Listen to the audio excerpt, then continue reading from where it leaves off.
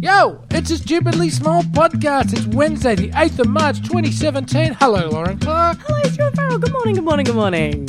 Well, hello, Lauren Clark.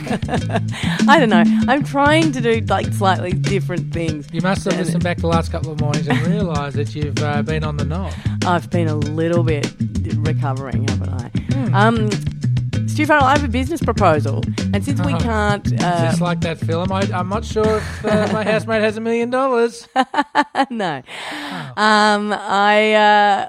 But this is the sort of thing, you know, we can't meet up. We've tried to meet up. You keep cancelling on me. You did come... Let's go. Just hang. Can we just go back to last Thursday, please? Yeah. You keep cancelling on me. I'm currently in the good. Continue. No, just because I postponed one single time. Anyway, keep going. But we did see each other on the weekend. Lovely to see you for 0.3 seconds. And then but we don't get to, and when we do this, we just got to get on with it because it's the morning and we got things to do and we got to go and do things.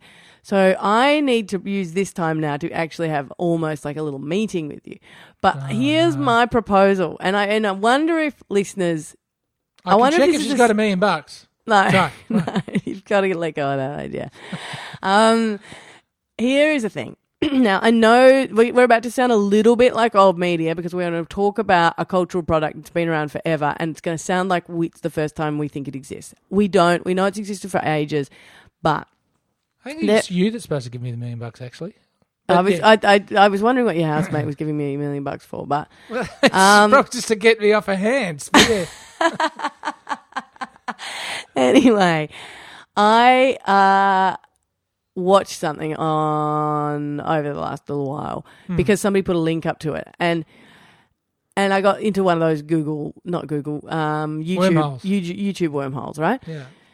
And what it was is everybody and this is what happens in the world of like TV, criticism. And I'm one of those people who reads TV and listens to TV critiques and stuff, even when I'm not watching. Even when I'm not watching shows. Like, if I don't have the time to watch a lot of TV, I don't care. I will still listen to the analysis about the shows. Wow. And it doesn't matter because later I might watch the show and I'll still, because of my memory, I've got a memory like a goldfish for that kind of thing. Mm-hmm. Some of it might float back to me, but it actually doesn't affect how I watch it, so I'm happy. But I have heard and, read a lot about Gogglebox. Have you? I've seen bits and I have idiot friends on social media that said, you got to watch Gogglebox. I cannot think of anything worse than watching slugs on a couch talk about TV. So this is for those who don't know, and I'm sure there are only about 2 of you. Gogglebox is a show which sounds like the worst show in the world. It sounds like the end of society has arrived. Mm-hmm. It's even worse than Big Brother. We are watching people watching TV. And so I always thought that it was a bit like Big Brother in that they sort of weren't really aware in a way. I mean, they were aware, but they were kind of just carrying on with their own business. However, I watched a few last night and the night before and maybe the night before. I didn't watch whole episodes, but I watched like little grabs that you can find online. Yeah. And each of them, I realized, were actually just a little performance. They're performing. They know exactly that they've got an audience. They're just sitting in front of the screen. And so what's happening on the screen sometimes becomes like a topic of conversation. But for the most part, they're very much sort of reality TV performers, I reckon, right? Mm. And I was watching this and I was like, oh, wow, what an interesting kind of cultural phenomenon. And I know, same as you, like so many people on social media have said basically that quote of, this sounds like the worst idea in history and it's actually quite lovely. Right. And the reason that they like it is that it's kind of, I don't know, it's relaxed, they're real people, so you see people of different shapes and colours which you don't usually see on, media. You do on MKR. Right, MKR tries to tick every demographic box in the country, yeah. Right. Well, we've got the people that cook Indian. No, right. Yeah. But yeah, and it's sort of and it kind of another thing people have said about it is it actually allows you to catch up on TV trends or like what's happening in TV. So you're kind of getting that secondhand information. Anyway, and also it's this kind of thing where you actually get to see how people interact in real life. Now, I don't believe that last bit. So this is what I'm saying is that I watched it and I went, no. This isn't just a fly on the wall thing. It's not like they are just watching. This is how they watch TV. No way. Like I watched these two guys who were supposedly from Brunswick. Have you seen them? I haven't watched it. I thought you told me you'd watched one. No, they're not from Brunswick. We're not watching this crap, love. They're obviously from. I reckon from the south side. I think they're staying in like a very rich apartment of one of their mums. Right. They're in their 20s, two blokes. And their whole performance is like they always got like really nice. They've got like one of them always wears like interesting socks on the mate. That's like his quirky thing, and like there's this whole performance that goes into it. Anyway, I was like doing a little bit of what you're doing, right? There's a little part of me, as you know, the kind of optimist, don't judge cultural art until you've really thought about it side of me that was like, okay, I can see some elements of this that are working for people. But then mostly I was doing that sigh that you just did that sounded a little bit like a horse neighing. Yeah. And then I went, okay, what? I pressed on a link and it said, this is this guy, one of the Brunswick guys. This is his Instagram account or something?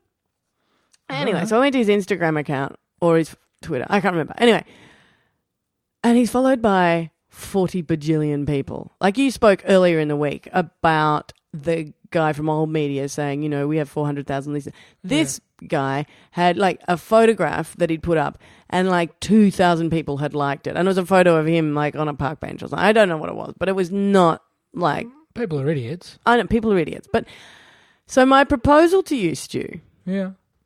Maybe we need to do Gogglebox. You and Maybe you and I need to... Do you audition for this thing?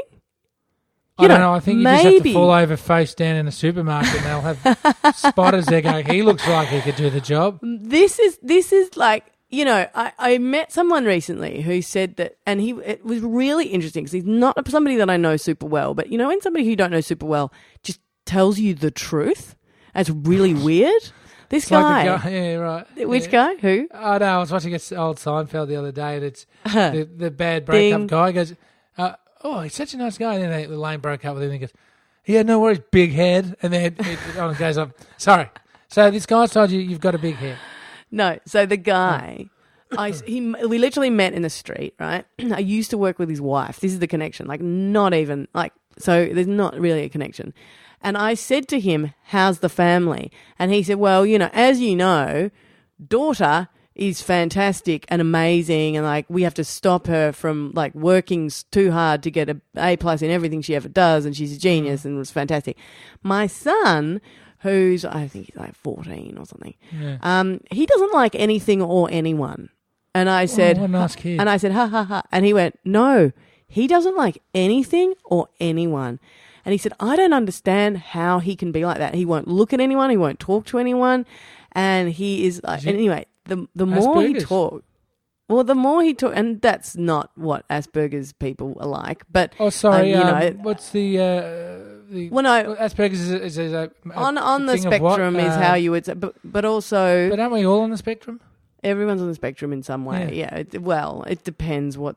But clinically, the spectrum is a little more complicated than that.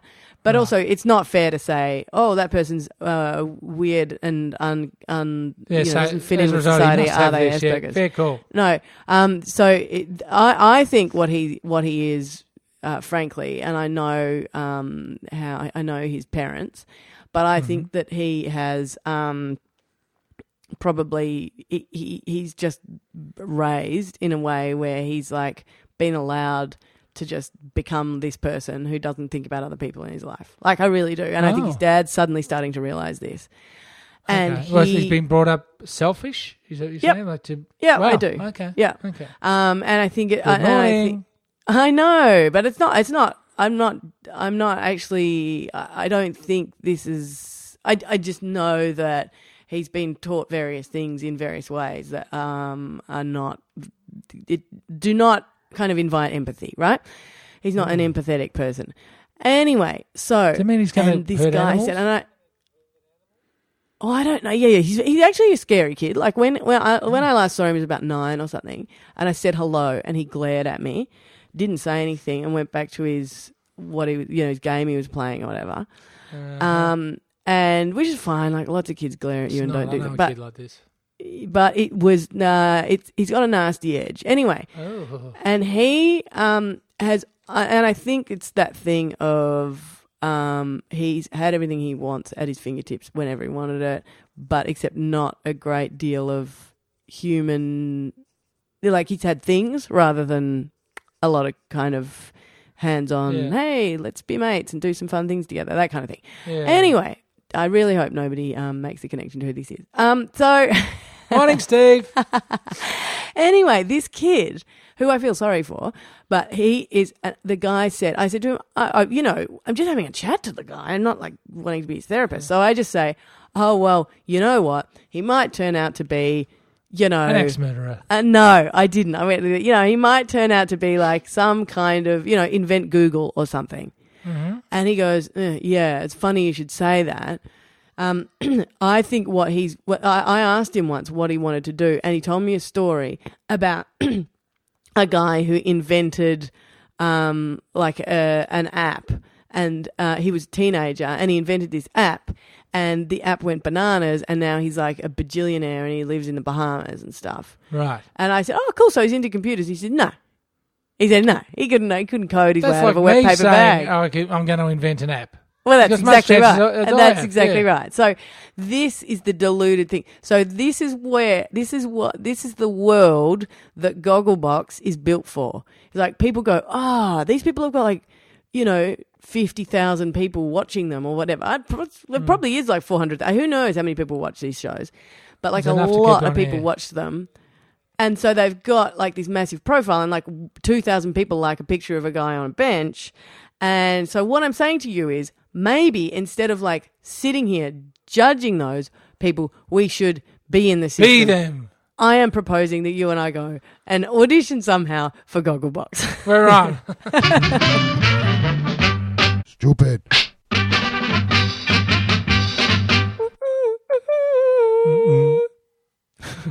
Your nice edition special as usual. So, Stu, we got to get out of here because we've got things to do. But I just wanted to quickly post an article and let you guys know about an article that really touched my. It made me a little bit sad and a little bit happy. Okay. And it's because of family experiences with Parkinson's disease. Oh. And it is. It's in your favourite sciencealert.com.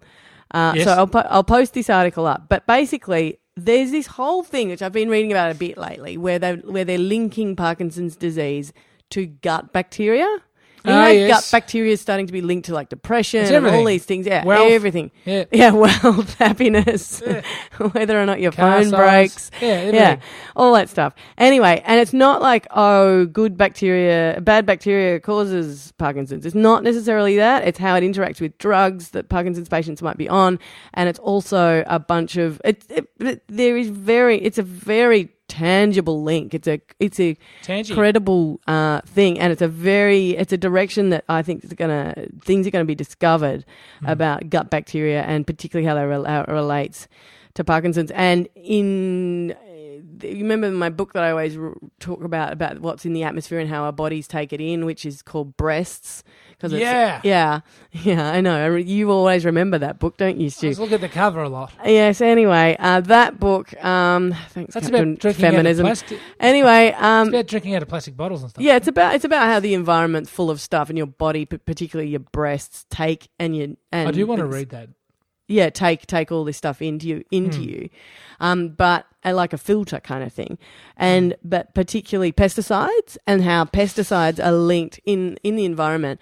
Pesticides are linked to weight gain, like massively. We're linked to weight gain. Like if there's more pesticide in a town or in a workplace or something, the weight of the people is like just explodes. Right? I'm going to get that on Audible. Good. You should. It's a really good book, and which we had to read once to interview the author, but obviously... I never got a copy. For some reason, they didn't think I was mature enough to own it. Yeah, okay. Well, that's bizarre. Anyway, it's a really interesting article because it links it's so the gut bacteria thing and the pesticides are linked, and so is the Parkinson's. So Right. my grandma had Parkinson's, and it was hard to watch, but it's that thing where, you know, when somebody, like the thing that caused my grandfather's heart attack, and which killed him, today wouldn't, because medicine's come that far. And so it's that thing of yay, but oh, how sad, because you know what I mean, that feeling. Anyway, so I had that little mixture of feelings, but we got to go. So I'm going to put the article up if anybody's interested in it. They can click on the link in the show notes and also on Facebook and stuff. Well, Lauren, how do the publishers of Breast get a copy to me? They can find you, Stu, at Stupidly Big. That's stupidlybig.com, Stupidly Big on Twitter, Instagram, Facebook, iTunes, where you can give us a review. We love those. And you can also, they can find us, the people who are giving you the copy of Breasts, over at the... And not Jugs, by the way, Breasts. There is a Castaway difference. Awards. Really, Stuart? No, Jugs used to be Al Bundy's favourite magazine on Married with Children. Yeah. Okay. That's a cultural reference, and this is a podcast about culture. Yes. That was very cultural of you, Stu. Congrats. Thank you. Al Bundy's an iconic figure in pop culture. Yeah. Yes, they can also vote for us in the Castaway Awards. Stu Farrell, we got to go. Will I see you tomorrow, my friend? I'll be back. Excellent. I cannot wait. Bye-bye.